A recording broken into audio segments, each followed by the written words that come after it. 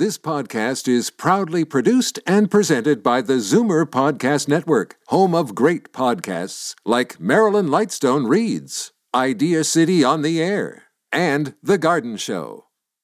You're listening to an exclusive podcast of The Conspiracy Show with Richard Serrett. Heard every Sunday night from 11 p.m. to 1 a.m. on Zoomer Radio, the new AM 740. You're listening to an exclusive podcast of The Conspiracy Show with Richard Serrett. Heard every Sunday night from 11 p.m. to 1 a.m. on Zoomer Radio, the new AM 740.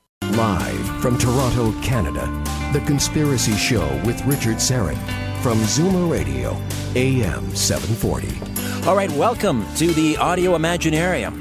It's great to be with you, and we are saying so long to summer. Coming to you from our flagship station, Zoomer Radio in Liberty Village, Toronto, Canada. And for those of you listening in the Toronto area, if the amplitude modulation isn't working for you, just flip over to 96.7 FM, and it sounds great, I got to tell you. Albert is here running our Hangout on Air, or HOA, as the kids call it. If you want to watch the live stream of this program on YouTube while you're listening on the radio, or however you want to do it, just go to my Twitter feed, @Richard Serrett. Find the tweet near the top of the feed that says HOA. Click on that, and you are in, my friends. You'll see me in studio. You might even catch a glimpse of Albert here with me, but he's kind of shy and elusive. Rather mysterious, Albert is. You can also see our guests who will be on the webcam from their respective locations. Hey, listen to this. We now have 1,000 registered users. Over 1,000 registered users on the Conspiracy Show app. So if you haven't got it yet, why not? First of all, why not? If you don't, it's a free download from iTunes and Google Play for those of you on Android. Wow, we are approaching the 14th anniversary of the 9/11 attacks. Can you believe that? 14 years. And we have a member of the 9/11 consensus panel standing by to offer up the best evidence that really contradicts, tears down, some might say, smashes it into tiny pieces, the official version of events that have been spoon-fed us by the MSM, the mainstream media.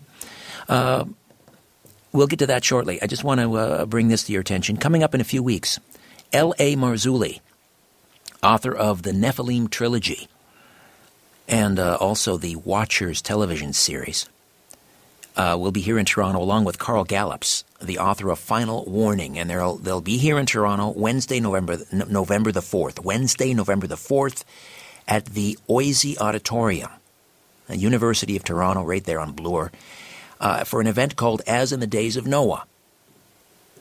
And in the coming weeks, L.A. Marzulli and Carl Gallups will be on the program. As in the Days of Noah, Wednesday, November the 4th, and tickets are now on sale at Conspiracy Culture. ConspiracyCulture.com is the website. As in the Days of Noah, Wednesday, November the 4th, ConspiracyCulture.com to order tickets. Okay, Graham McQueen is here, and he is the founding director of the Center for Peace Studies at McMaster University, where he taught for 30 years. He's co-editor of the Journal of 9/11 Studies. He holds a Ph.D. in Buddhist Studies from Harvard University. He's also a member of the 9/11 Consensus Panel.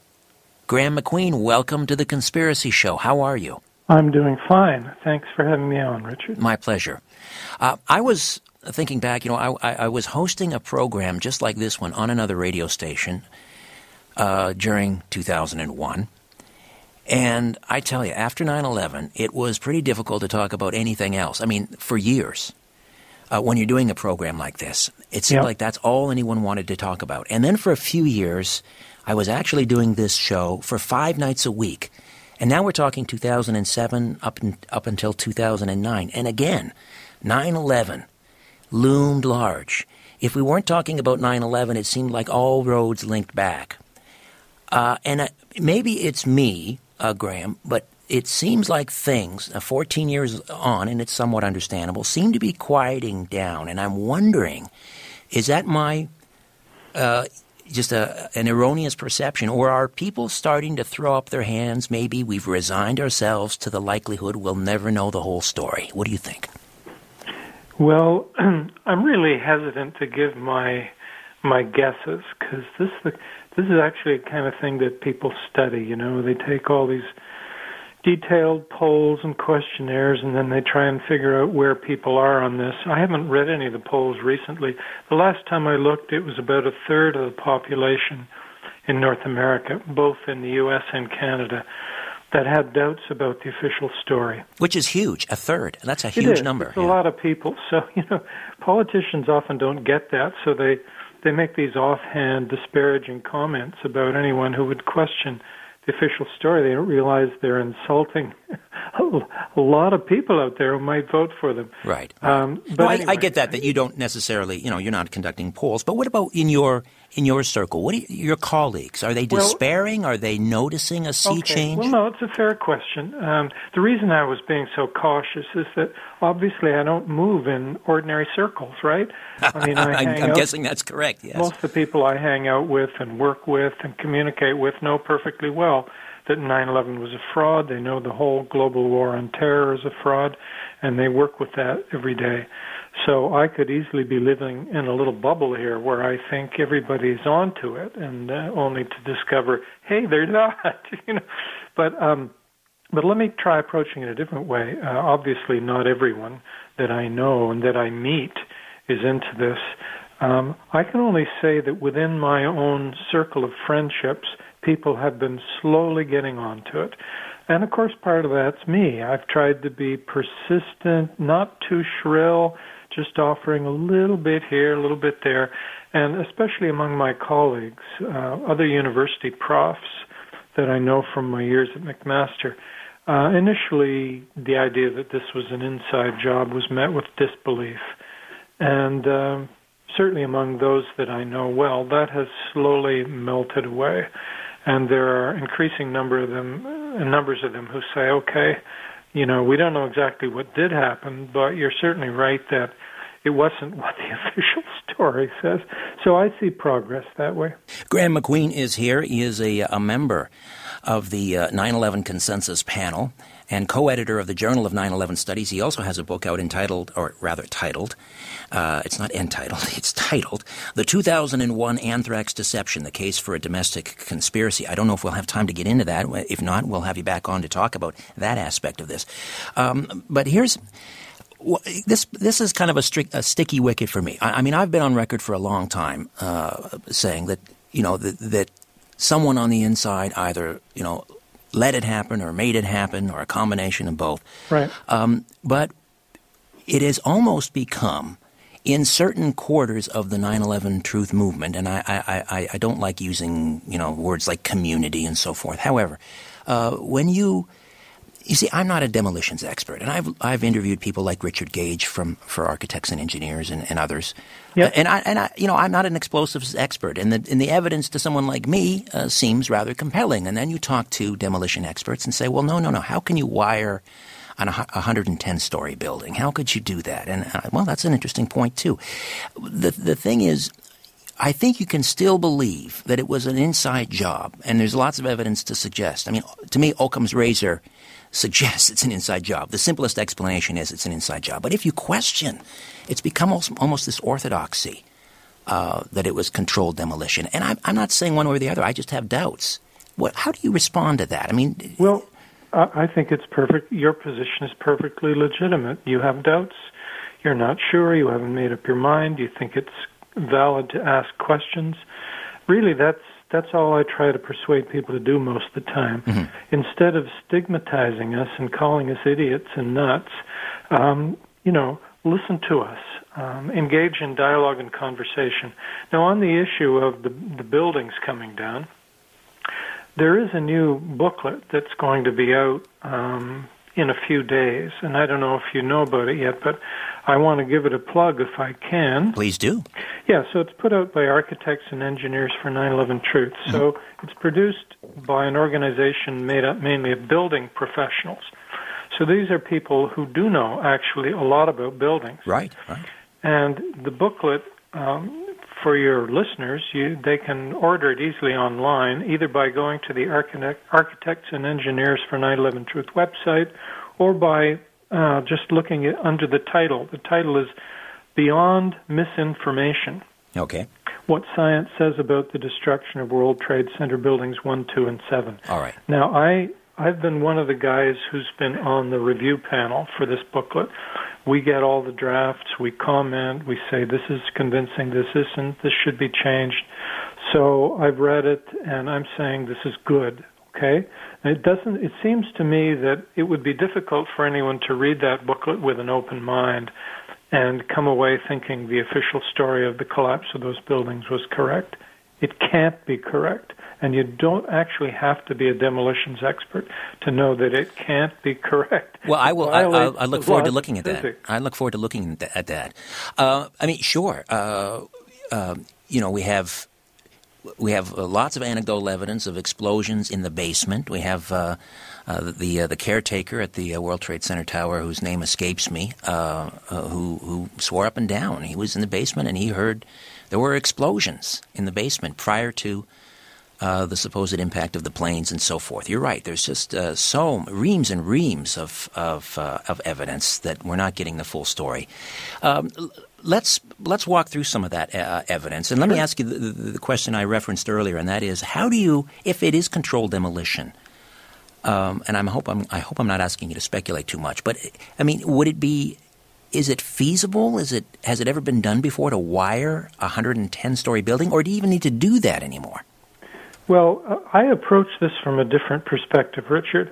I approach it from the perspective of what they're telling us happened. Okay? They, meaning, the government of the United States and the official agencies that have carried out the examination of the buildings, especially the National Institute of Standards and Technology, which came out with these very long studies of the three buildings that underwent complete and rapid destruction on 9/11, buildings 1, 2, and 7. So what do? Well, I read the reports on 1, 2, and 7 put out by the official agencies. I read them carefully. I read thousands of pages. I try and sort out what it means. No, I'm not a demolitions expert, but of course they don't discuss demolitions. I'm not an architect or an engineer. My training is very different. But these are not particularly difficult studies, frankly, to understand. So I try and see if they make sense, and then I read critiques of them, and then I do my own research on eyewitness evidence. So I don't start from, how could they be wired for destruction? I start from, here's the story we're told is correct. And at the end of the day, I say, there's no way that happened. There's no way that could have happened. Like Building 7, for example. You cannot have a building 47 stories high and make it come down at free fall acceleration, symmetrically, and suddenly. Yeah, that is definitely I mean, it wasn't odd. even hit by a plane, right? Correct. And it did not have major structural damage from the collapse of World Trade 1, which at one point people said it did. And it was not a raging inferno the time it came down. We know that now. All right. Listen, I've got to take a time out here, Graham. Sure. Stay put. We'll come back on the other side. Graham McQueen from the 9/11 Consensus Panel, and also the founding director of the Center for Peace Studies at McMaster University, just down the road in Hamilton. Back with more of The Conspiracy Show. My name is Richard Syrett. Stay with us. Welcome back to The Conspiracy Show. Richard Syrett with you. And joining us on the line is Graham McQueen from the 9/11 Consensus Panel. And you mentioned Building 7 earlier, Graham. I remember reading Popular Mechanics, which, if memory serves, is that not a Hearst publication? Now we lost. Did we lose Graham? Okay. If you want to maybe pot that down there, Matt, we're having some difficulties on the other side. We have lost our guest. All right. We'll try and get Graham McQueen back in just a few moments, and we'll continue to talk about 9/11. Let me give you a heads up as well. What's coming up? Rosemary Ellen Guiley will be making her long return to the program next week. It's been a while. Rosemary's very busy in the summer on attending various conferences and different investigations and so forth. But she returns next week on the program at her usual time, and we'll do our paranormal news roundup. Also coming up on the program, we're trying to get a hold of Jim Marrs. Jim Marrs is coming back to Toronto in October. Our good friends Patrick and Kadena down at Conspiracy Culture have Jim Marrs coming to town, and we'll get some more details on that. So we'll try to get Jim here to talk about, I'm sure he's working on something. He's always writing whenever I call or talk to Jim down in Texas. And then L.A. Marzulli, of course, from the Watchers television series, if you're familiar with that whole arena of discussion revolving around the Nephilim, fallen angels, and so forth. He'll be with us, the author of the Nephilim trilogy, L.A. Marzulli, and our good friend Carl Gallups, Pastor Carl Gallups, author of Final Warning, will be with us as well. And that's all leading up to their appearance in Toronto on Wednesday, November the 4th, down at the Oisey Auditorium. All right, do we have Graham McQueen back? Are you there, Graham? Do we have Graham? I'm not hearing him. Are you there, Graham? One more time. I'm here. Yeah, I'm okay. here. All right. All right. We were talking about Building 7 earlier. Right.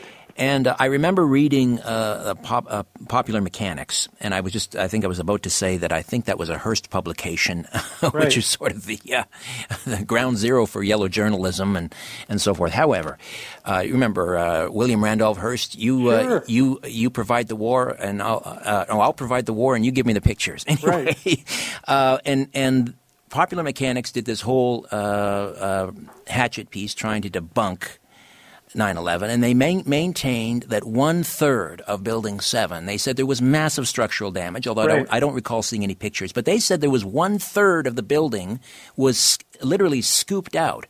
But if that's the case, I mean, you wouldn't think it would fall symmetrically. You would think it would just kind of tilt over and crash. Yeah, well, actually, 1/3 of the building was not scooped out, regardless of what they said. We know much, much more now than when that was written. Mm-hmm. And for listeners who are interested, David Ray Griffin dealt in detail with the allegations of Popular Mechanics several years ago in a book called Debunking 9/11 Debunking. So all those claims about it Building 7 having been badly structurally damaged so that it could have come down because of that, this was actually found to be incorrect by the U.S. government agency itself. I mean, when the National Institute of Standards and Technology published their final report on Building 7, it pretty much blew Popular Mechanics and a number of similar publications out of the water, because they said, well, actually, the structural damage was not significant enough to explain the collapse of this building. And similarly, all the supposed raging inferno caused by the oil stored in the building, well, no, actually, that wasn't true. Diesel fuel, right. That wouldn't be enough to melt steel. Well, it wasn't enough to melt steel, but also there was very little evidence that had been a significant factor. A great deal of that oil was actually taken out of the building after the collapse. It's still stored there. So a lot of these things we heard that were supposed to explain how that building came down have no official support any more than they have support from those of us who spent a long time studying it and from an alternative perspective. They're still hanging out there on the Internet, but they've been tossed aside years ago.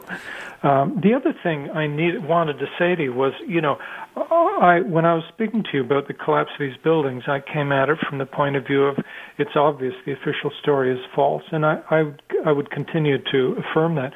But there's also positive evidence of controlled demolition here that we have to be clear about. I don't know how many listeners are familiar with it, but the evidence of extremely high temperatures that was undergone by these buildings before they collapsed is really important. I mean, there's no way that the jet fuel or the office fires could have caused steel to evaporate, could have caused lead to evaporate, could have produced molten molybdenum, which all these things take extremely high temperatures. There's no way the official fire story works. Secondly, there is the nanothermite found in the dust in large quantities by independent researchers. Again, this does not fit the official story. This is a sophisticated military-grade stuff which can be used either as an incendiary or an explosive. And thirdly, the eyewitnesses. You mentioned anecdotal accounts, and the accounts you mentioned are certainly interesting, but the listeners have to realize that we're not talking about one or two stories that people told here. I myself compiled a list of 156 eyewitnesses, that witnessed explosions, and this is just in the two buildings. This doesn't count 7, just in the Twin Towers themselves. 156 people, and I think it's perfectly clear if you read these accounts that there were explosions and that they were not the explosions that we would normally expect in a high-rise fire. I've dealt with this in stuff I've written, and if people get the book that I suggested earlier, Beyond Misinformation, they go through this systematically. And talk to me a little bit about nanothermite. And I understand that there were traces of it discovered on the rooftops of buildings, blocks and blocks away, along with bone fragments, parts of human remains, which would tend to suggest some sort of an explosion. Well, nanothermite is a sophisticated form of thermite. The basic, again, I'm not a chemist, but this isn't really all that complicated. Ordinary thermite is something that is not all that uncommon. The most common formula is basically rust, in other words, iron oxide, mixed with powdered aluminum.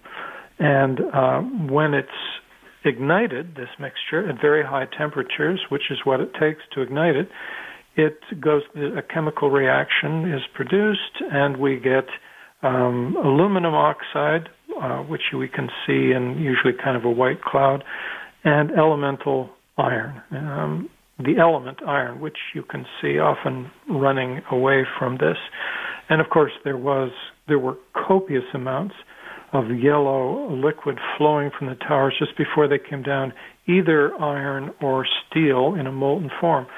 So, and there's video evidence or photographic evidence of that, correct? I mean, it's really clear, and even the National Institute of Standards and Technology can't deny that there's this liquid pouring out of the buildings.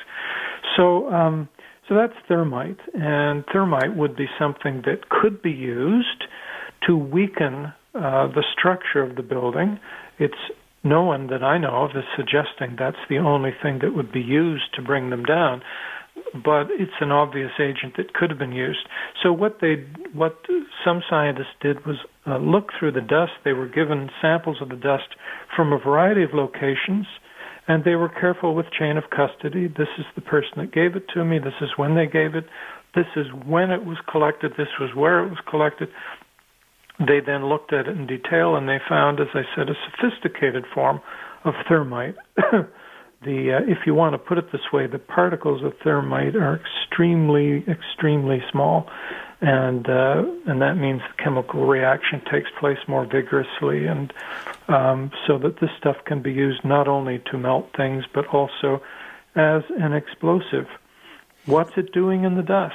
So in other words, Graham, one doesn't need, if you want to bring these buildings down, and we've seen this countless times, these hotels along the Strip in Las Vegas that come down, perfectly, often within their own footprint if it's done correctly. And these things take months and months to wire. What you're saying with something like nanothermite, you wouldn't need to wire the building. You would just need to strategically place the nanothermite. Well, I don't know what people mean when they say wire the buildings. I don't think you literally need wires anymore. You need to place your explosives in different parts of the building, and you need to have a system by which you can signal, and make them go off at the right time. And whether it's thermite or what it's used, whatever it is, it would have had to be been done in advance, and they would have to be placed very carefully in just the right locations.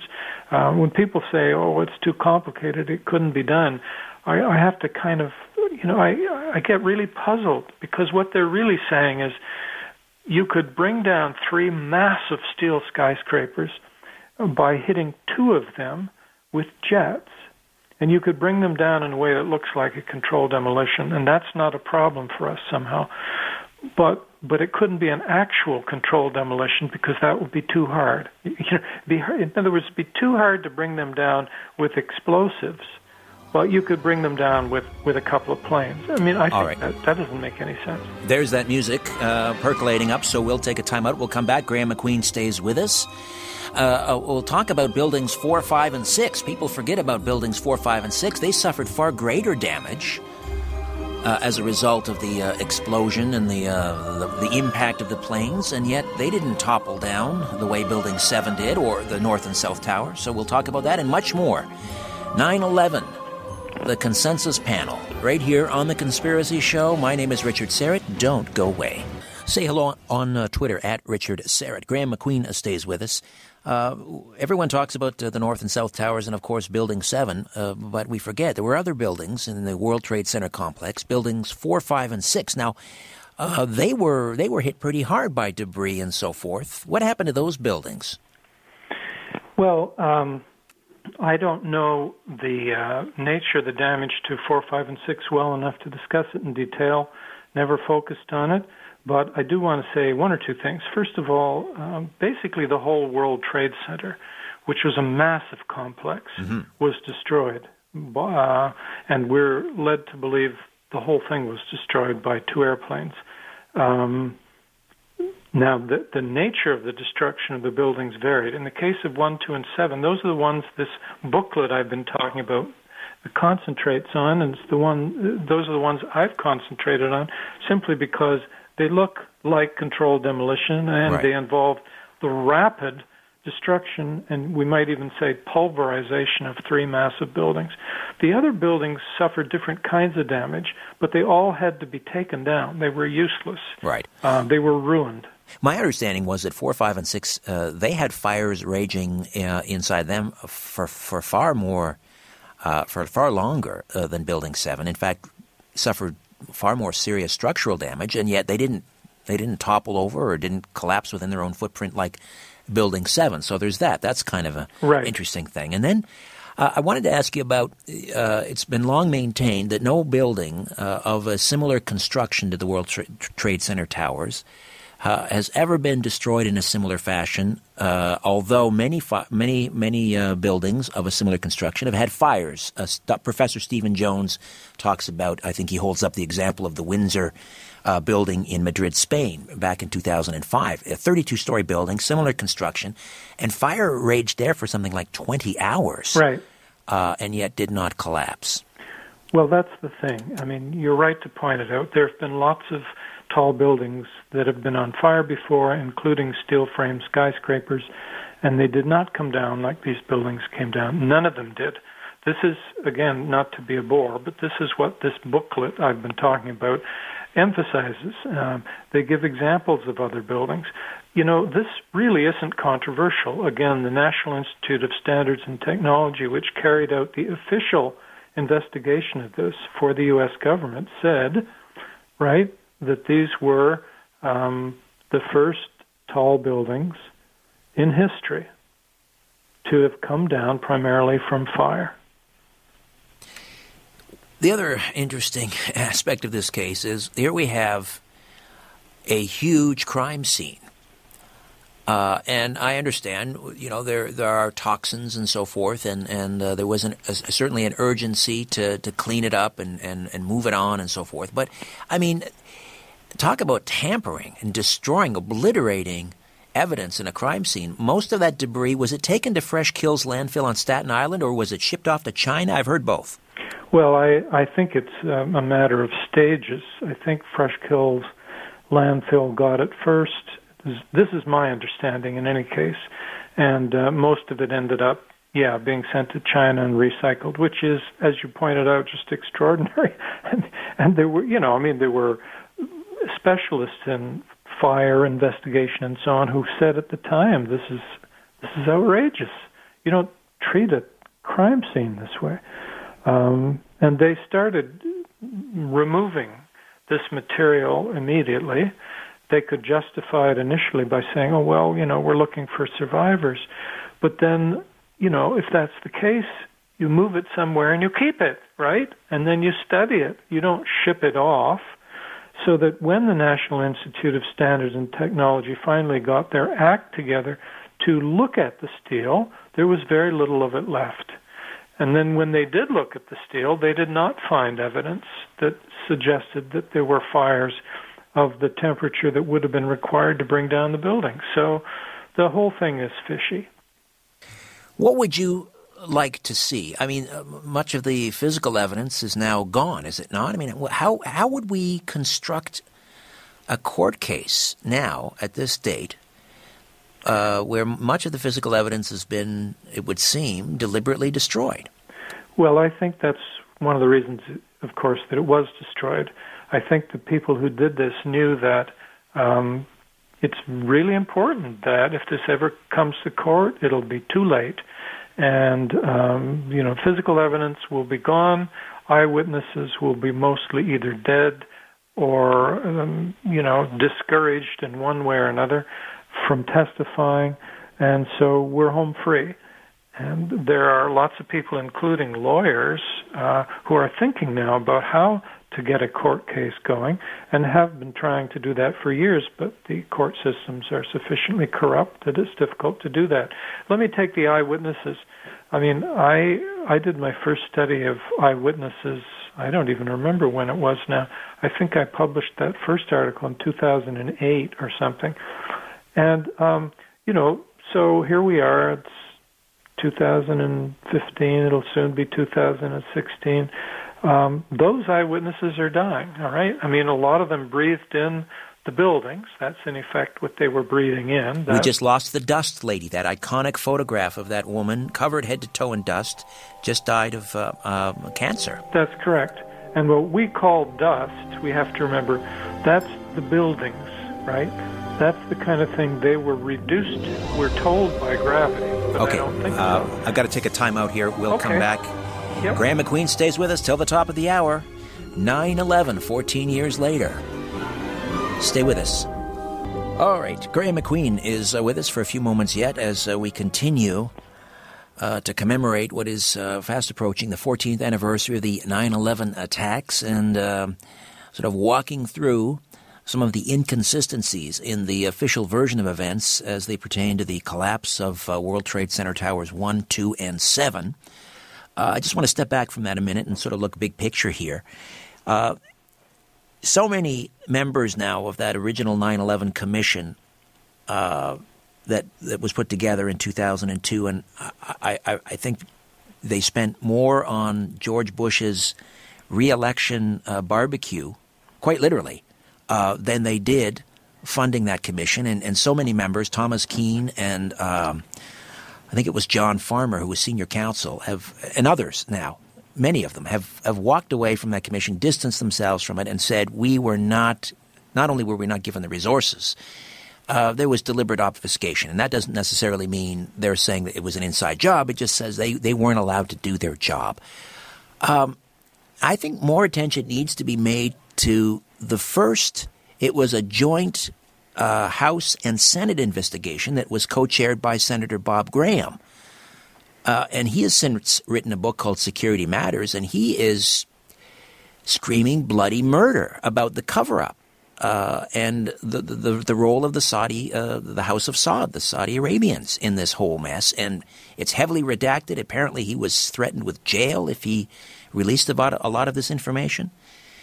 So much misdirection, and we seem to be looking for clues in all the wrong places. I mean, have you ever approached Senator Bob Graham to talk about this?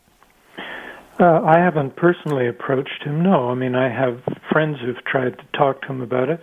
I think he is upset and angry and wants, for example, the 28 redacted pages released and the role of Saudi Arabia to be acknowledged.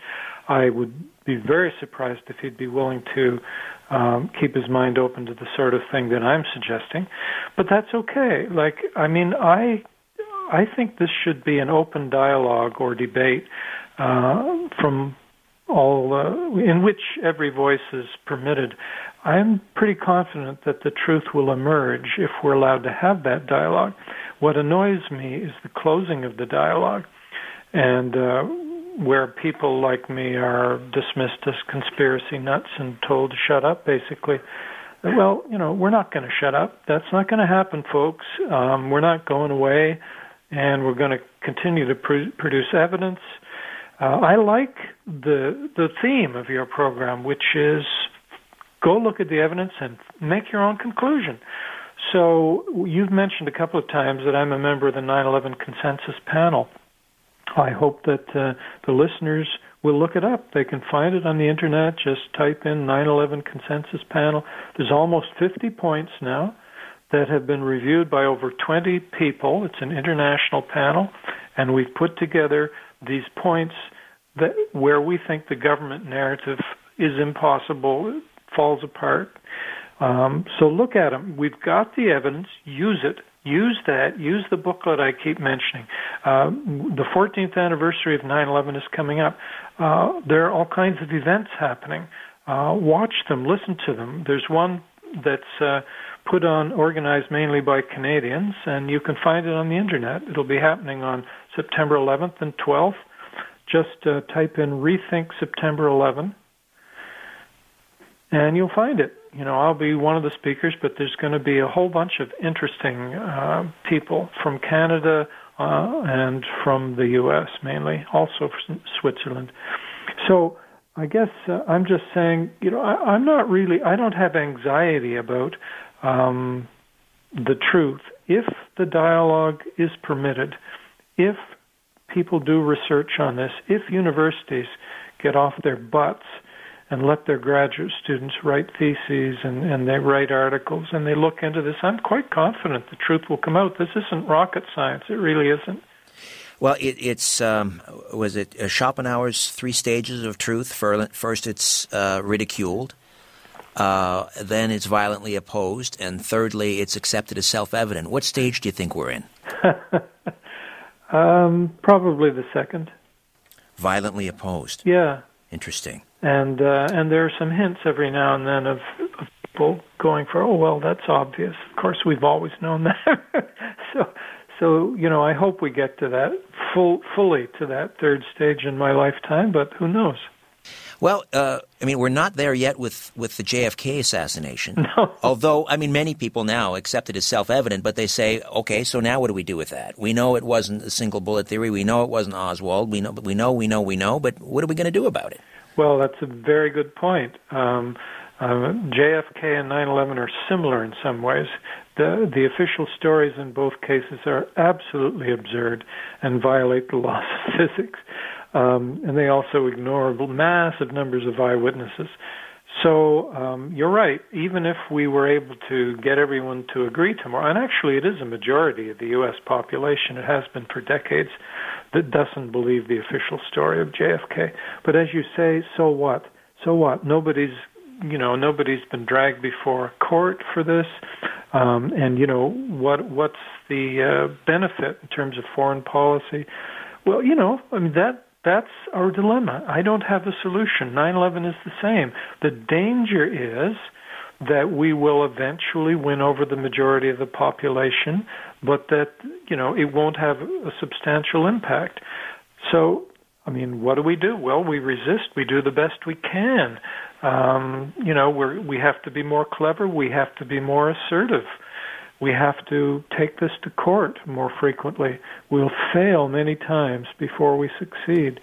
But, this booklet I mentioned that architects and engineers are putting, they're mailing it to something like 20,000 people, including a hell of a lot of engineers and architects, and including Congress people, and so on and so forth. A breakthrough of major proportions could happen. I'm not saying it will, but it could happen at any time. I think there are 2 positive notes as well that have come out of this. And one, there have been several studies recently, university studies, that have sort of looked at the mindset of people who tend to look at and believe, subscribe to official version of events, and then those who are and I would be in that camp, you would be in that camp, that are perceived as the conspiracy theorists. Right. And what they concluded was, it is not the conspiracy theorists that cling to things like confirmation bias. It is those that subscribe to official versions of events. I found that rather uplifting. I don't know if you remember those studies.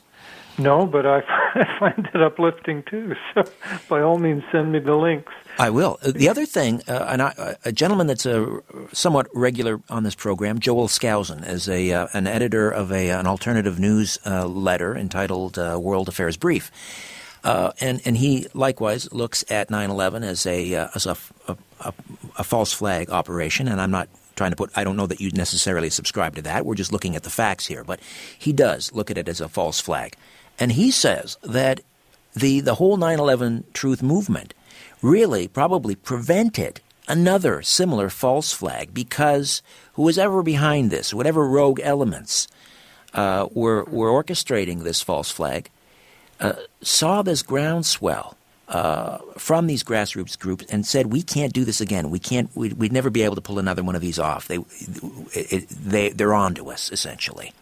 Right. So maybe people like you and your groups and others, architects and engineers, pilots for 9/11 Truth, and I've talked to a number of them, maybe they did have a hand in preventing another one of these false flags.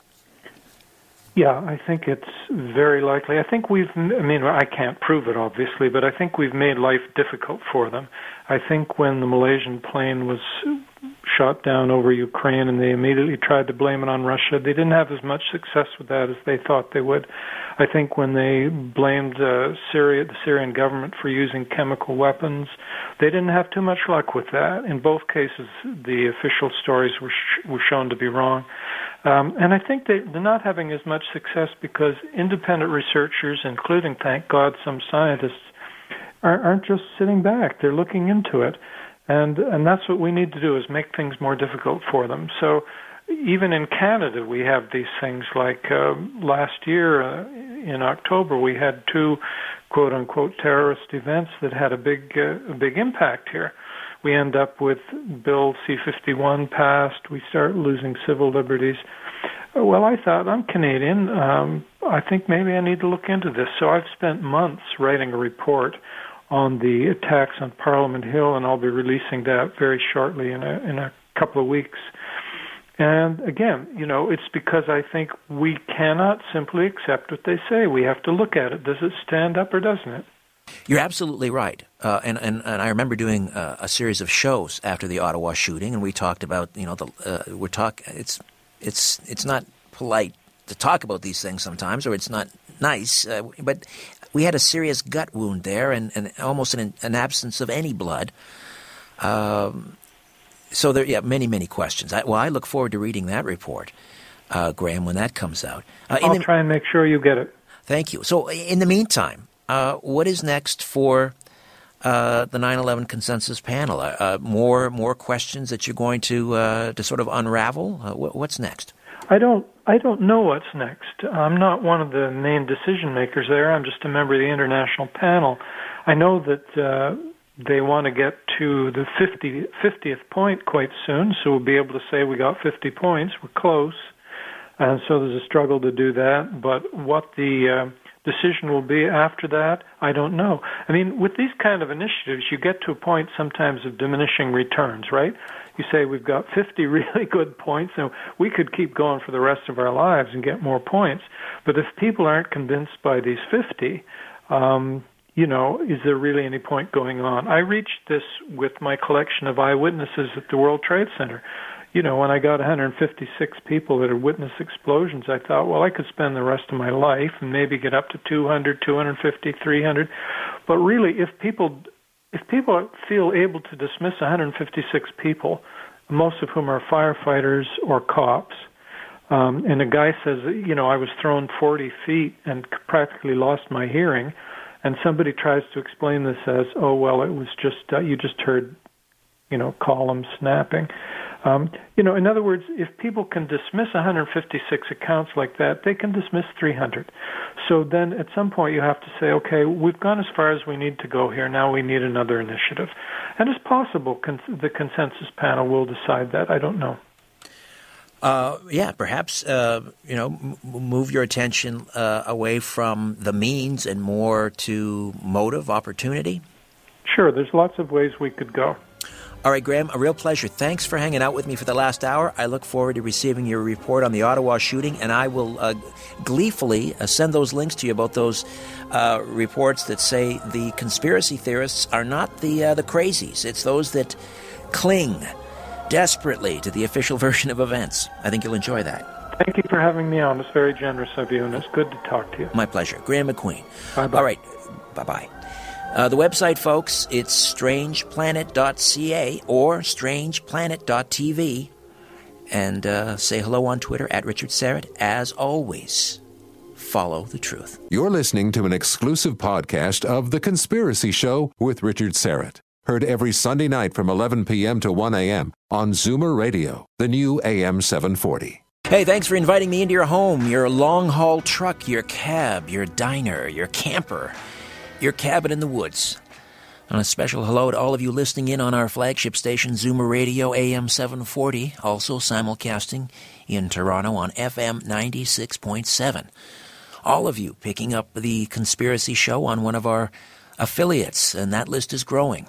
All of you listening to the podcast. Hey, get this. I received a tweet yesterday or the day before from a subscriber to the podcast on TuneIn, the TuneIn app. And he says the Conspiracy Show now has 6.1 thousand subscribers. That's great. That's just on TuneIn. Of course, the podcast is also available on iTunes and Stitcher Radio. And a hearty how-do to all of you listening in on our new app, The Conspiracy Show, which, again, is a free download available at Google Play and iTunes. However, and wherever you're listening, welcome. Come on in. You are among friends. Very quickly, strangeplanet.tv, strangeplanet.ca. Both of those URLs are now operational. And that's the landing page. strangeplanet.tv, strangeplanet.ca. And then from there, you can go to the radio page. There's a TV page. Speaking of the TV page, just in case you missed last week's announcement, The Conspiracy Show with Richard Serrett, the television program, Season 4, is debuting on Vision TV across Canada in October, in about a month. Brand new episodes on fluoride, GMOs, JFK, and more. And we are just working at breakneck speed to deliver these episodes. I tell you, not getting much sleep these days. I leave the studio, I go home, I grab a couple hours, and then back on the road we go. But we will deliver them, and you will see them in October across Canada, Vision TV. Special thanks to Moses Neimer for all his support and encouragement over the years. There's also at strangeplanet.ca or strangeplanet.tv a live event page, which is under construction, but it'll soon be up. And I mentioned this before, I'll do it again. L.A. Marzulli, The Nephilim Prophecy. He's the author of The Nephilim Prophecy and The Watchers television series. Is coming to Toronto Wednesday, November the 4th. The event is called As in the Days of Noah. It'll also feature Carl Gallups, Wednesday, November the 4th, Oisey Auditorium. Please go to conspiracyculture.com to order tickets or give them a call. Conspiracy Culture, 416-916-1696. A colleague of mine and a dear friend, really, recently, this was a couple of weeks ago, he confided in me that he bought some antique chairs, brought them home, and I thought to myself, oh boy, I know where this is going. Anyway, no sooner did he get them in the house, and this is up in Simcoe County, I'm not going to name him, but he started catching these fleeting glimpses of shadowy figures, he called them, out of the corners of his eyes.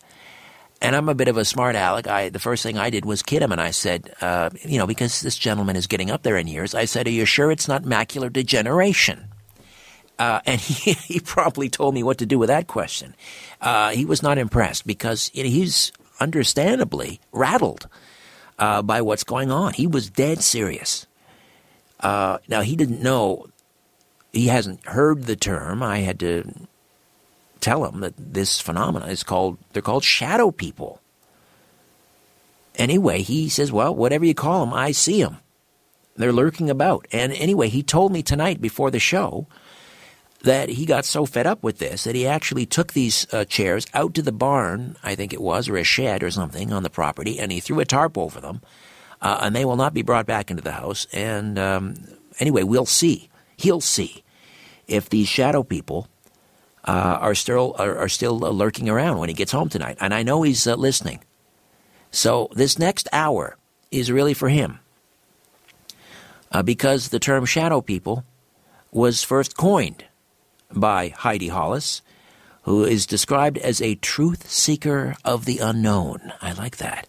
Truth seeker of the unknown. She's the world's foremost expert on shadow people and the Hat Man phenomena, and actually gave them both their descriptive names in her books, The Secret War, a true story about a real alien war and shadow people, and her newest book, The Hat Man, the true story of evil encounters. Heidi Hollis, welcome to the Conspiracy Show. Good to have you here. Oh, I'm excited to talk to you. It's the first time. It's awesome. Well, it is the first time, and I don't know what has taken me so long to get you on the program, but here we are. So, I mentioned my friend and shadow people. Does that sort of fit the M.O.? Someone brings some strange artifact into the house, and they gleam or glom onto it, and voila, you have an infestation. That's actually not a common scenario that I hear. Not that it's directly linked always to a certain object that started the infestation. It could be any number of things. Remodeling, kind of like how a ghost haunting begins. Sometimes people start remodeling a home, and all of a sudden they start getting all of these odd things going on. Sometimes a person that's suffering from depression, drug addiction, alcohol addiction, all sorts of negative things and negative mojo, these things will come about and start wreaking havoc. Oh, that's interesting. Well, first, I'd never heard before that remodeling, I guess you're talking about tearing up the hardwood, moving walls, tearing down walls, that could cause paranormal activity. Oh, yeah. What's going on there? What's the connection, do you suppose?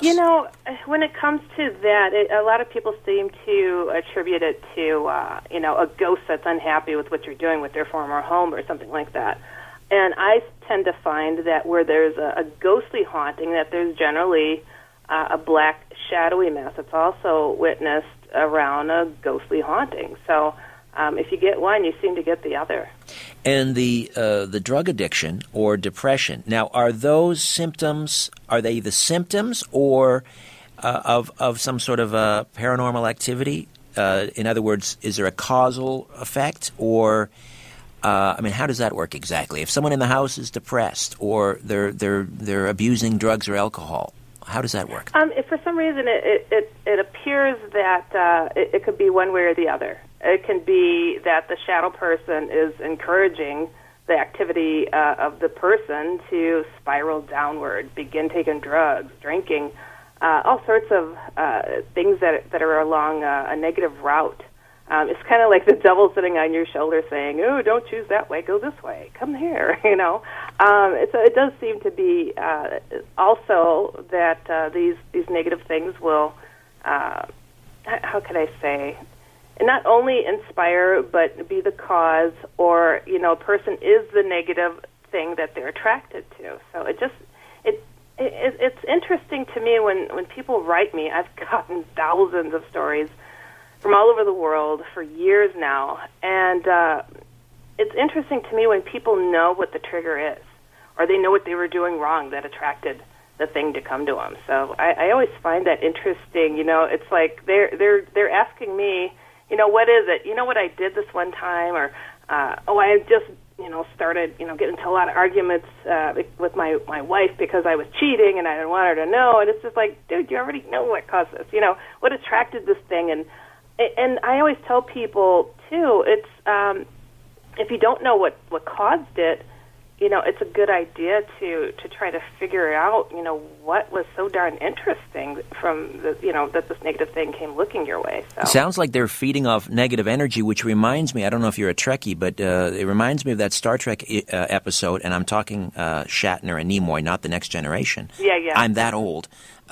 But all good. It reminds me of that episode. It was called Day of the Dove, and this entity was thriving off the negative energy between the Federation and the Klingons. I won't take that metaphor too far, but anyway, it just occurred to me. But the negative energy is interesting. Now, give me a physical description of these shadow people. Okay, for the record, Star Trek over Star Wars any day or night. Okay. Thank you for that. Just letting it be known. I love my Star Wars, but Star Trek, I'm sorry, I'm just big-time Trekkie. Love it. When it comes to the shadow people, on my website, HeidiHollis.com, I have a gallery of the different types and shapes and forms that the shadow people are seen in. I personally witnessed too many of them. But to describe them, they are a black, shadowy mass that can take on most any form. Sometimes you'll see them as a shadow cloud, a shadow streak. You'll think like a big bug went past you, and you're like, hold on, there's no big bug in here. Then also you'll see them as a shadow cat, which, I had some horrible experiences with that. You'll see them as probably my least favorite, shadow spiders. I saw them so often. It was absolutely terrifying, horrifying, and disgusting at the same time. And then something that I shadow spiders. We're talking about. We're not talking about little tiny spiders here. Are we talking about large shadow spiders? I've seen them as little, like many little black shadowy spiders, but I often saw them as things that were several feet across to a foot across. I once looked up and saw one take up the whole ceiling of my bedroom, which was absolutely... I just can't even describe the kind of fear that... I felt like the Hobbit and Lord of the Rings, with the spiders coming. Exactly. Absolutely horrible. Oh, dear. Horrifying. That is worst nightmare for many people. Truly. And, probably the most common scenario that I woke up to was, something hitting my bed, and, the darn shadow spider would have fallen from the ceiling and hit my bed and start crawling, and with every step that it's taking to come towards my face, it's moving the sheet or blanket. And then to wake up to that and just see these rows of eyes. And, sometimes they were so distinctive, there was just no mistake, and it's a giant freaking spider on me. So you can perceive eyes. It's not just a black mass. You can perceive features. I could at times, not always, but yeah. And I think probably one of the, the most common form that they'll come in when they really mean business is something that I call like the head and shoulder shadow. Not that they have a dermatitis issue, but they literally look like a man. A really husky-built man with its head directly connected to its shoulders. And but I've heard of varying accounts of these kind of distorted-looking, shadowy figures where they're really skinny and overly long neck or something really odd. So they do stretch and distort at times. And what's really horrific is when you see their glowing red eyes beaming out from... Oh, yeah, that would be the capper for me. You had me at shadow people. We didn't need to get into the red eyes. However, we will continue to discuss. I'm fascinated by what you mean. When they mean business, they send the head and shoulder people. We'll find out what that means exactly. Heidi Hollis is with us, truth seeker of the unknown, and her latest book is The Hat Man, The True Story of Evil Encounters. Stay with us here on The Conspiracy Show. My name is Richard Serra. Don't go away.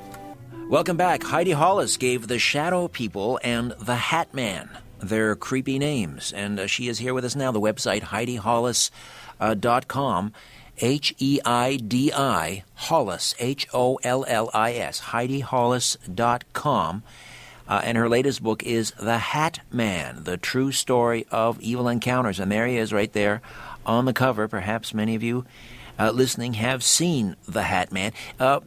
I do want to get back to the what you mentioned before the break, Heidi, and that is when they get serious, they send the head and shoulder people. I want to find out what you mean about that. Well, let's take care of that first, and then I want to talk about all of these Hat Man sightings in England. Yeah.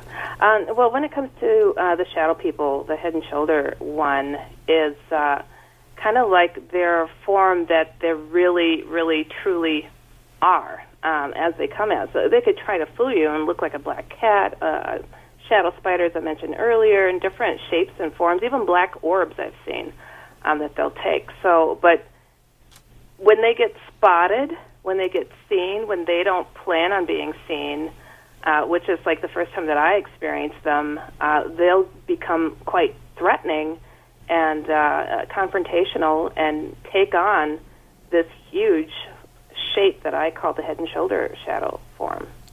Okay. So tell me about your first encounter when you. It sounds like you're saying they were observing you. They didn't intend on you finding them out, and they weren't happy about that. Exactly. The first one that I'd seen, I actually saw it following myself and a good friend of mine as we're walking in broad daylight to her uncle's house from her home. And I was staying at her family's home at the time and walking along this path, and I'm seeing something in my peripheral vision, and I'm like, what am I seeing here? I'm seeing this black mass kind of jump from a tree to a bush and kind of following us along this path. And my friend's just talking and walking and keeps on going, and I'm like, wow, what is this? And reach our destination. We come back, and this darn thing followed us all the way back, doing the same thing. And by the time we reached her home, I was completely beside myself. I'm like, I don't know what it is that I'm seeing, but I just saw this black thing following us. And I grabbed a piece of paper, and I drew the head and shoulder shadow-looking thing. And I'm thinking my friend is just going to start laughing and, oh, my gosh, this girl is nuts. And totally stunned me when she looks at the paper and is like, oh, that guy. Yeah, I don't know. He's been following me since I was a kid. Oh, hey, Dad, my look, word. the guy's back. Oh, my word. But she didn't. Like, but she didn't see it when you saw it. She did not. She did not at that time. And this thing. Oh my gosh! It's just absolutely horrifying. I was staying on the second floor of their home, and it was an attic bedroom. And it's still broad daylight. I had to grab something soon after I drew this and pointed it out to my friend and go upstairs. Didn't need to turn on the light. The first room you go into is completely black. There's no windows or anything. But my bedroom door was open, and there was light still coming in from these very low windows. I go in there, grab what I needed to, went to turn around to leave the room, and lo and behold, that darn thing was there, blocking my way out of the room. And the head and shoulders guy. The head and shoulders guy. I mean, he must have been 8 feet tall. I don't know. He was huge. And I just cannot even describe the amount of terror that hits a person when something out of a horror movie is there before you. And I just knew somehow, it's like, if I swing at this thing, it's going to get me. If I run, it's going to get me. And it's weird. It's a really strange thing to say, but I felt that this thing wanted to rip my throat out, and I knew it wanted to kill me. Did it make any threatening? My fear. Did it make any threatening gestures? No, he was hulking over me. It was literally, just burrowing over me, and I was like leaning back, and I mean, glowing red eyes and all, and I'm like, I took a deep breath, and I just kept a prayer rolling in my head as I closed my eyes. I knew if I didn't get out of that room, I was going to die, either pass out or something. And I just walked through it, slowly, steadily, methodically, and walked through it to get out of that room. And to get through that big, dark room in the next room was so difficult, and I just felt it just heaving over me all the way. And by the time I reached the stairs, I mean, my legs were just jelly. I just fumbled all the way down in a thud, and my friend comes to the door and, sees me like in this pile at the bottom, and she's like, are you okay? And I just had no air, and I'm just like, it's upstairs, I I couldn't believe this thing was that upset that I'd seen it. I didn't know this at the time, but I now see the pattern. When these things get spotted and they don't want to be spotted, they get really angry and they get really aggressive. And so you literally passed right through this shadow person. I did, and I mean, this thing was very like you could not see through it. It was really, really thick. So, are they 3-dimensional? Do they have width and depth to them, or are they simply 2-dimensional? At times they can make themselves appear as what they'd like. Honestly, sometimes they just appear as a shadow on a wall. Other times they're very much. They look very solid. I mean, like my shadow spiders, shadow cat experiences. It really can fool you sometimes to thinking that it's something seriously real. And typically, though, you spot them out of the corner of your eye for a fleeting moment, and people may think, well, that's I don't know. Maybe it's just macular degeneration, as I mentioned earlier, or they'll explain it away. But you, I mean, how if you see one fleeting in the corner of your eye, I mean, how do you catch a glimpse of them? Is it tricky?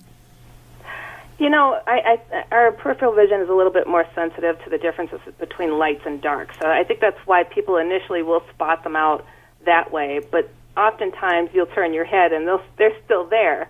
They're getting bolder. They're goofing up more. And as some people say, the veil is getting thinner between our world and theirs. And so they're becoming more confrontational.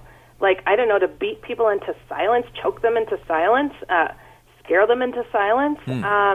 Because I always say, if you could see your enemy coming, I mean, you can defend yourself. They like to hide for a reason. But you were able to pass right through this one. So is it possible that has anyone ever been physically attacked by a shadow person? Oh, gosh, yes. Tell me about that. I think their favorite pastime thing is to jump on people's chests and choke them. And it's interesting too. Now this is the sick part. So when they really want to rile a person up, and I mean people will feel pinned, they're being choked. Sometimes they see a black shadow on them.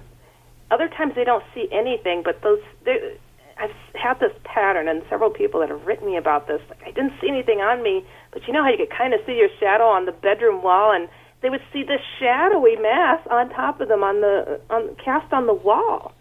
So but the interesting thing, and it's oddly fascinating that these people that this happens to repeatedly, where they're being attacked by these things, which is there's some people that get attacked more often than the next, and the patterns follow suit, I guess you could say sometimes, with why it is that it happens the way it is, and some of these people start to give up and give in, like no more screaming, no more panicking, no more fighting, and they just let go, like I'm going to die, and they kind of accept it. And the second that they do, the shadow person disappears. Like, well, this isn't any fun anymore. Like they were feeding off from that negative energy that they were getting out of this person. I always like to think that shadow people really dig amusement parks right underneath the roller coasters or something, yes. And just eat it all up or something. Do they make any sound? Shadow people are not really known for being very talkative, but they do growl. Sometimes they're known to whisper. So I've actually had quite a few reports of them whispering and having a growl coming from them. And you mentioned this veil that's thinning between this world and, so these are interdimensional beings. Where do you think they're coming from? I think that they are interdimensional. I think that they're able to come and go as they please, very much like alien beings do. From the beginning, when I first started discussing the whole topic of shadow people, I came at it from someone who was not a ghostly investigator or anything like that, but from somebody who had seen UFOs and experienced a couple of odd alien creatures, and how the shadow people are more mingled with aliens in general. So they're not originally from here.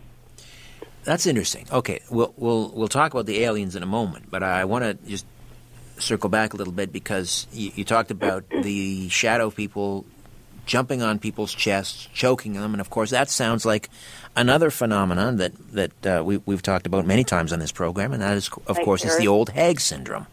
Oh, the old hag, yeah. Yeah, I mean, it almost sounds like the shadow. Now, and you mentioned aliens. It almost sounds like there is a common denominator underpinning many paranormal activities, whether it's old hag, whether it's the alien abduction phenomena. Are you suggesting that the shadow people are responsible for many of these?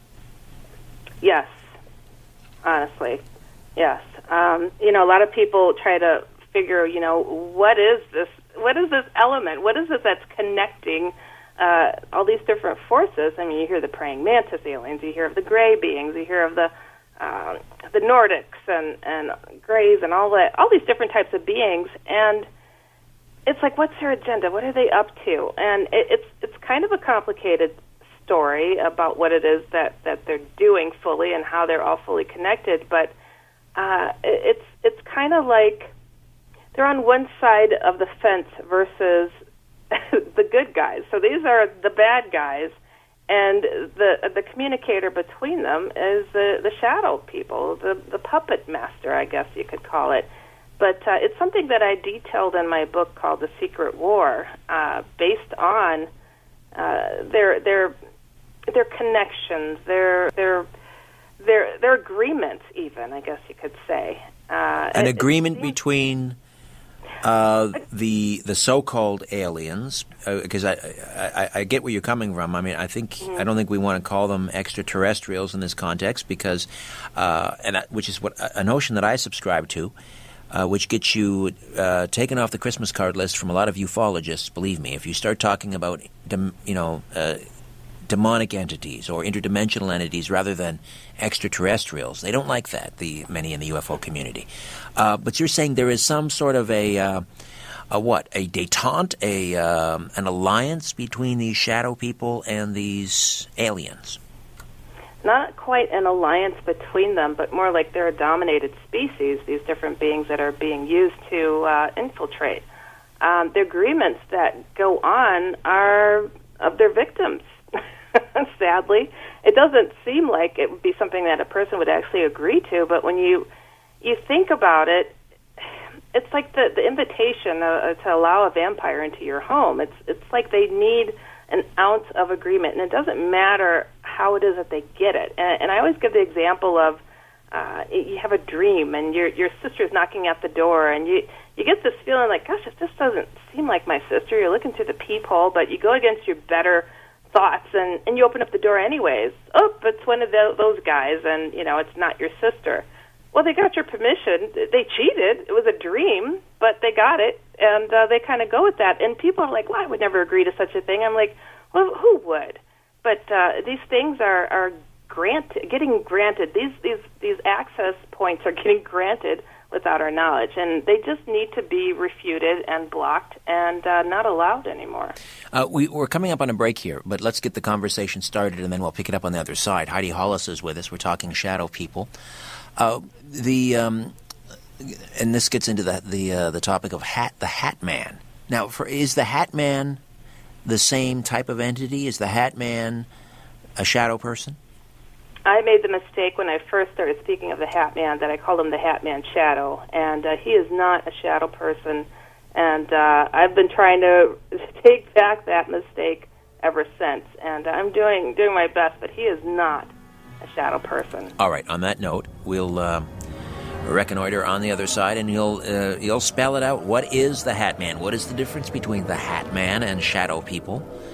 Heidi Hollis stays with us on The Conspiracy Show. My name is Richard Serrett. Stay with us.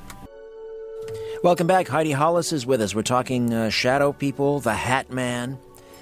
And there have been, I don't know if mixing up terms here, but there's been a spate of sightings in the UK. They're calling him the Spooky Slender Man. Is that the Hat Man? I believe it is the Hat Man. The Slender Man seems to me to be a fictional spin-off of actual Hat Man encounters. I don't know how that came about. I mean, they're saying it was a fantasy-driven type of fictional character made up, but I don't know. But the Hat Man is something that's been going on for centuries, appearing all over the world, doing the same thing, looking quite similar as he does still today. Sometimes back in the day, riding a black horse. He's an entity that I was really, really reluctant to speak on for some time because it was so different from shadow people encounters, and I had come forward and already spoken on him, probably just being another form that shadow people could take, and because I had not seen him, and I still personally have not seen him. He's been seen behind me. He's been seen sitting next to me. He's been seen in a mirror near me, and it's something that I am lucky to not have seen. It's not like he hasn't tried to show up. I just wouldn't look at him. What is it about I wouldn't give you, him that respectful fear he wanted out of me. What is it about you, Heidi, that seems to attract these watchers or shadow people or Hat Man? I'm happy to say that they hate my guts and feelings are mutual. Mm-hmm. I think that they don't like that I'm informing people about their existence and how to get rid of them, protect themselves against them, and not take the crap that they dish out to them, because what it is they're doing to people and disrupting their peace. This is the another horrible element that I have to share when it comes to the Hat Man. He loves to go after children. Oh, dear. And I don't care how young. I have a person that wrote me. Some people that have that really freakish memory when they're really young, and I had a guy that wrote me who remembered when he was 18 months old, and the Hat Man having taken him and grabbed him, and his mother witnessing it, and the whole horrific ordeal that occurred around it. They can grab you. Oh, Hat Man does, yes. Oh, yeah. He can grab you. Yeah. Oh, dear. Okay, so let's spell it out. What is this Hat Man character all about, and how is he different from shadow people? The Hat Man wears clothes. Shadow people do not wear clothes. So when people send me pictures of shadow people wearing clothes, I'm like, that's not a shadow person. They'll take on different forms of animals and things, but they don't wear clothes generally. Hat Man wears a three-piece suit. If you could see the details, some people see even the white shirt underneath, a chain watch on his hip, a cape or a trench coat. He's been known to wear a top hat to a gaucho hat, and even derby hats and cowboy hats. So he does mix it up sometimes. His presence is one that not just makes a person fearful, but makes them in fear of their very soul. His look, his glance, and without a single action coming from him, and to have people catch a glimpse of him tipping his hat towards them. I don't know what's the deal with that, like an acknowledgement, I see you there, and I'm going to let you know I see you, and I got your number. And these people are scarred for life, and they're terrified that he'll show up again. He doesn't have to do anything. Shadow people, okay, people will catch a glimpse, and they're like, ooh, that was freaky. It doesn't change their whole, life around as encounters with the Hat Man. And yeah, he's in your face. He's in your face. He's in your face, and he doesn't care if you caught him, honestly. And are there many documented cases of people catching the Hat Man in the act of attacking their children? There have actually been quite a few sent to me. I have thousands of emails and stories of him doing absolutely horrific things. I think probably one of the worst that I'd heard of. This is just. I don't even know. So this is a girl. I want to say she was 8 years old or something like that. She saw the Hat Man nightly, who would come up to her. He likes to talk, by the way. He's very chatty. Oh, okay. And we will talk. The music is telling us it's time to break. Just for a moment. We'll come back. Heidi Hollis will tell us about these horrific Hat Man encounters with children, folks. He goes after the little ones. Be forewarned and forearmed, and we'll give you some details on how you can arm yourself, too. Back with more of The Conspiracy Show. Don't you dare go away. Heidi Hollis stays with us. The Hat Man, the true story of evil encounters. Make no mistake, the Hat Man is evil. And you were telling us before the break, Heidi, that he has no problem with going after little ones. So, no, he does not. He has no limits. And one of the worst that I heard was of a young girl, about 7, 8 years old. She kept telling her mother, the Hat Man keeps telling me he's going to get me every night. Mom didn't believe her. Locked her in her room, took her light bulbs out because she kept trying to keep her light on, and then wondered why she was so quiet that night. Goes in there. She slept on the top bunk bed of her bunk bed, and was found dangling by her neck between the two very thin bars that were on her bunk bed. There was no way that she could have physically done that. Oh, dear Lord. They had to rip apart her bed, resuscitate her. As soon as she woke up, she screamed, "He had me." Oh, she survived. So, okay. Yeah. He has no limits, and he really doesn't care. He apparently enjoys getting a kick out of scaring people to death and making them fear for their very souls. I tell people, too, who feel helpless against shadow people, alien abduction, the Hat Man, anything and everything out of the ordinary that's negative, is to realize their human potential is nothing to be messed with, because these things come like a thief in the night for a reason, to take advantage when our guard is down. If they could take us on fully as who we are, they would come as we are. But no, they try to beat you down, come in your dreams and your nightmares, wearing you down, so when you see them, you really freak out. You feel helpless. Oh, I'm paralyzed. If you realize, hold on, they're just telling me I'm paralyzed. You're not paralyzed. I've not been paralyzed in the presence of these things. I've been fortunate enough to be able to react, including when some aliens came by and I picked one up and choked one. I'm sorry to say, but I did. Oh, you've got to tell me about your close encounter. So there was an attempted alien abduction, but I'm guessing, these are not aliens. Well. These are not aliens. Yeah, I woke up to hearing noise in my apartment. I lived alone. I thought somebody had broken in. I was adrenaline pumping. I'm like, oh my gosh, I got to run for the door. I really thought something was gonna go on. And lo and behold, there's these creatures the size of a 4-year-old going through my stuff, and I'm like, suddenly, kind of the fear left me, and curiosity's like, what the heck are these bald-headed 4-year-olds doing in my place? And I'm asking them, who are you? What are you doing here? And they're not responding. They turn and look at me, and I notice that they are the typical gray alien beings with the big bulbous head, gray-colored, big dark black eyes, almond-shaped, and, 2 slits for nostrils, a slit for a mouth, but their mouth was in the shape of an O, like, oh, crap, she's up.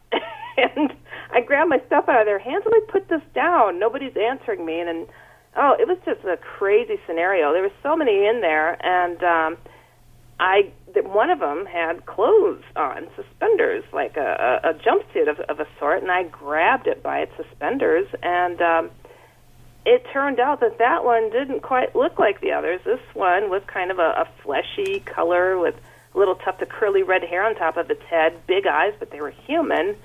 And, I'm like asking all these things, who are you? What are you doing here? And nobody's answering me. And I'd accidentally knocked one down while I was going into my bathroom because the light was on, and, all these beings are in my apartment. And that's where I grabbed that other one. And this other one got knocked to the ground. He was behind the door. And that's when I hear this one on the ground answer my question. I'm your nephew. I'm your nephew.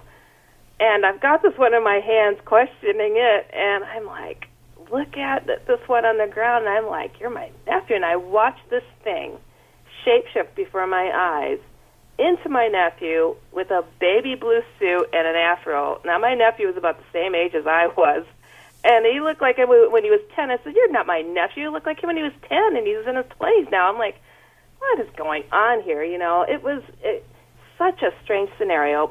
But the interesting part is, now before this, I had seen the one definite shadow person that I saw at my friend's place.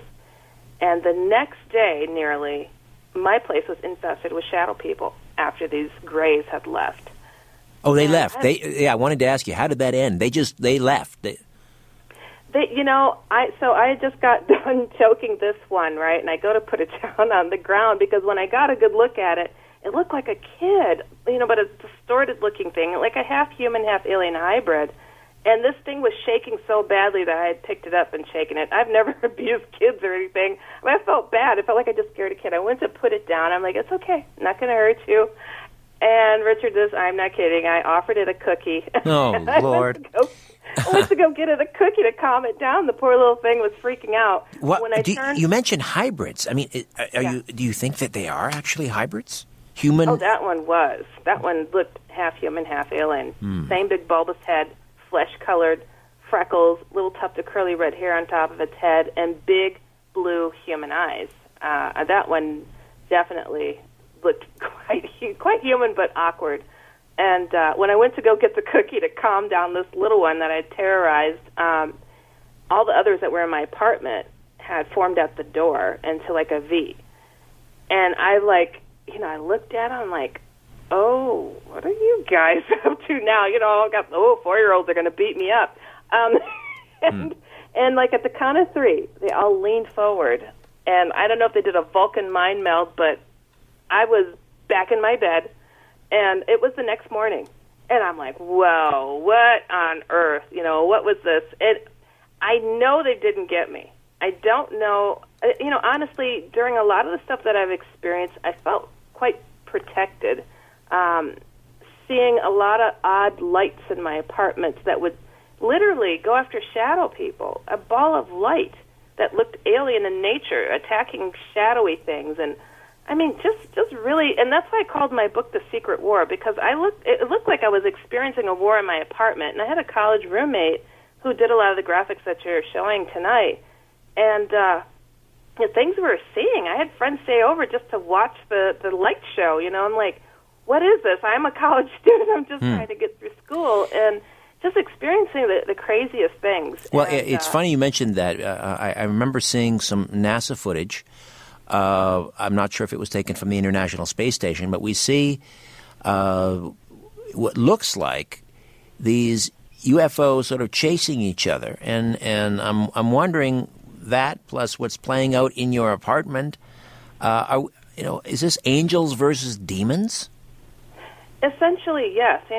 People call them different things, but it doesn't really matter.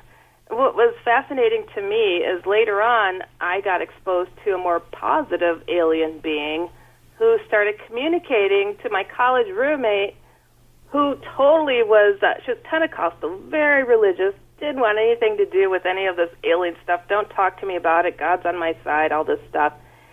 And she essentially became almost like a channel to this alien out of nowhere who made itself available, and I didn't know what to make of it at first. I had been fortunate enough to have witnessed it before, where people who were trying to be hypnotically regressed, and instead of being regressed or recounting an alien encounter, the alien started speaking through the person, and it was just the strangest things, and that's what happened to my friend, and that's also in my book, The Secret War, and how this being made itself available and didn't just pour out answers.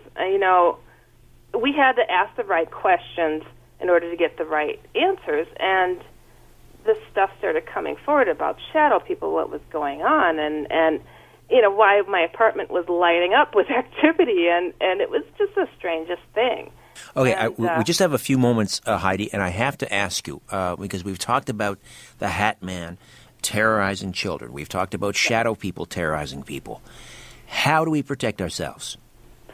Well, that's another area that I delve into with my books and writing and everything, because having faith to be able to back up what it is that you're experiencing, if you're seeing something the likes of the devil or demons, you better hope that you got some faith behind you, or you might as well throw a shoe at them. So that's why I have a slew of other books. Jesus is no joke, and I have the other FWord.com. I have another book coming out on faith. That's what that site is about. And just to get people to realize that they could call on whatever it is that they feel is positive in their belief, and toss that at them. And I had to learn to go back to my roots of sitting on a church pew and being able to pull that faith up out of me to fight these things, because it's amazing to me how they react to the name of Jesus. I don't care if they're from another so-called planet, these aliens. I'm like, Jesus' name, get out. And they leave. Hat man, shadow people, but there has to be some oomph behind it. You got to have some faith behind it. And there's also other processes that I explain in the book, both books, Hat Man book and The Secret War and Jesus No Joke, on how you need to bless your home and learn how to pray differently. Don't take out time for prayer. Make prayer happen all the time. I have a book called Picture Prayers on how to do that. And, people are like, well, why do you bounce back and forth? Isn't it confusing? You're Christian and da-da-da. I'm like, no, it's quite clear. There's good guys, there's bad guys, and you have to find the balance without getting all religious, guru-ish, but just keeping it real and on the level and, hoping that people learn how to take care of their souls and realize that they're there, because these dark things are placing bets on us that we're not going to figure them out. But I've got the info on them, and I'm willing to share, and I do my best to try to help when I can. So I always welcome people to send their stories to me. If you experience anything out of the ordinary, from holy encounters to shadow people, write me to DAS-Outlander, DAS-Outlander at gmail.com, and I do read them off on any, I do 3 radio shows, and I have a good time trying to help people on this stuff. So give us the email again. If I could do it in my sleep, I would. Give us the email. Give us the email again, Heidi. DAS-Outlander at gmail.com, DAS-Outlander at gmail, and HeidiHollis.com, and the other F-word.com. I'm a cartoonist as well, so I'm doing books with my cartoons and trying to get the message across. I have one for kids, FickleFinders.com, talking about these different topics as well. All right, you wear a lot of hats, but you're not the Hat Man. I am not, yes. All right, Heidi. Anything I can do, to get the word out there without making this a freaky topic, but keeping it real. All right. That's my goal. I appreciate your time. Thanks for hanging out with me, Heidi. Thank you. This was fun. Heidi Hollis. All right, my thanks to Matthew and Albert, all of you listening at home. Don't be afraid. There's nothing concealed that won't be revealed, and nothing hidden that won't be made known. What you hear in the dark, speak in the light. What I say in a whisper, proclaim from the housetops. Move over, Aphrodite. I'm coming home. Good night. This podcast is proudly produced and presented by the Zoomer Podcast Network, home of great podcasts like Marilyn Lightstone Reads, Idea City on the Air, and The Garden Show.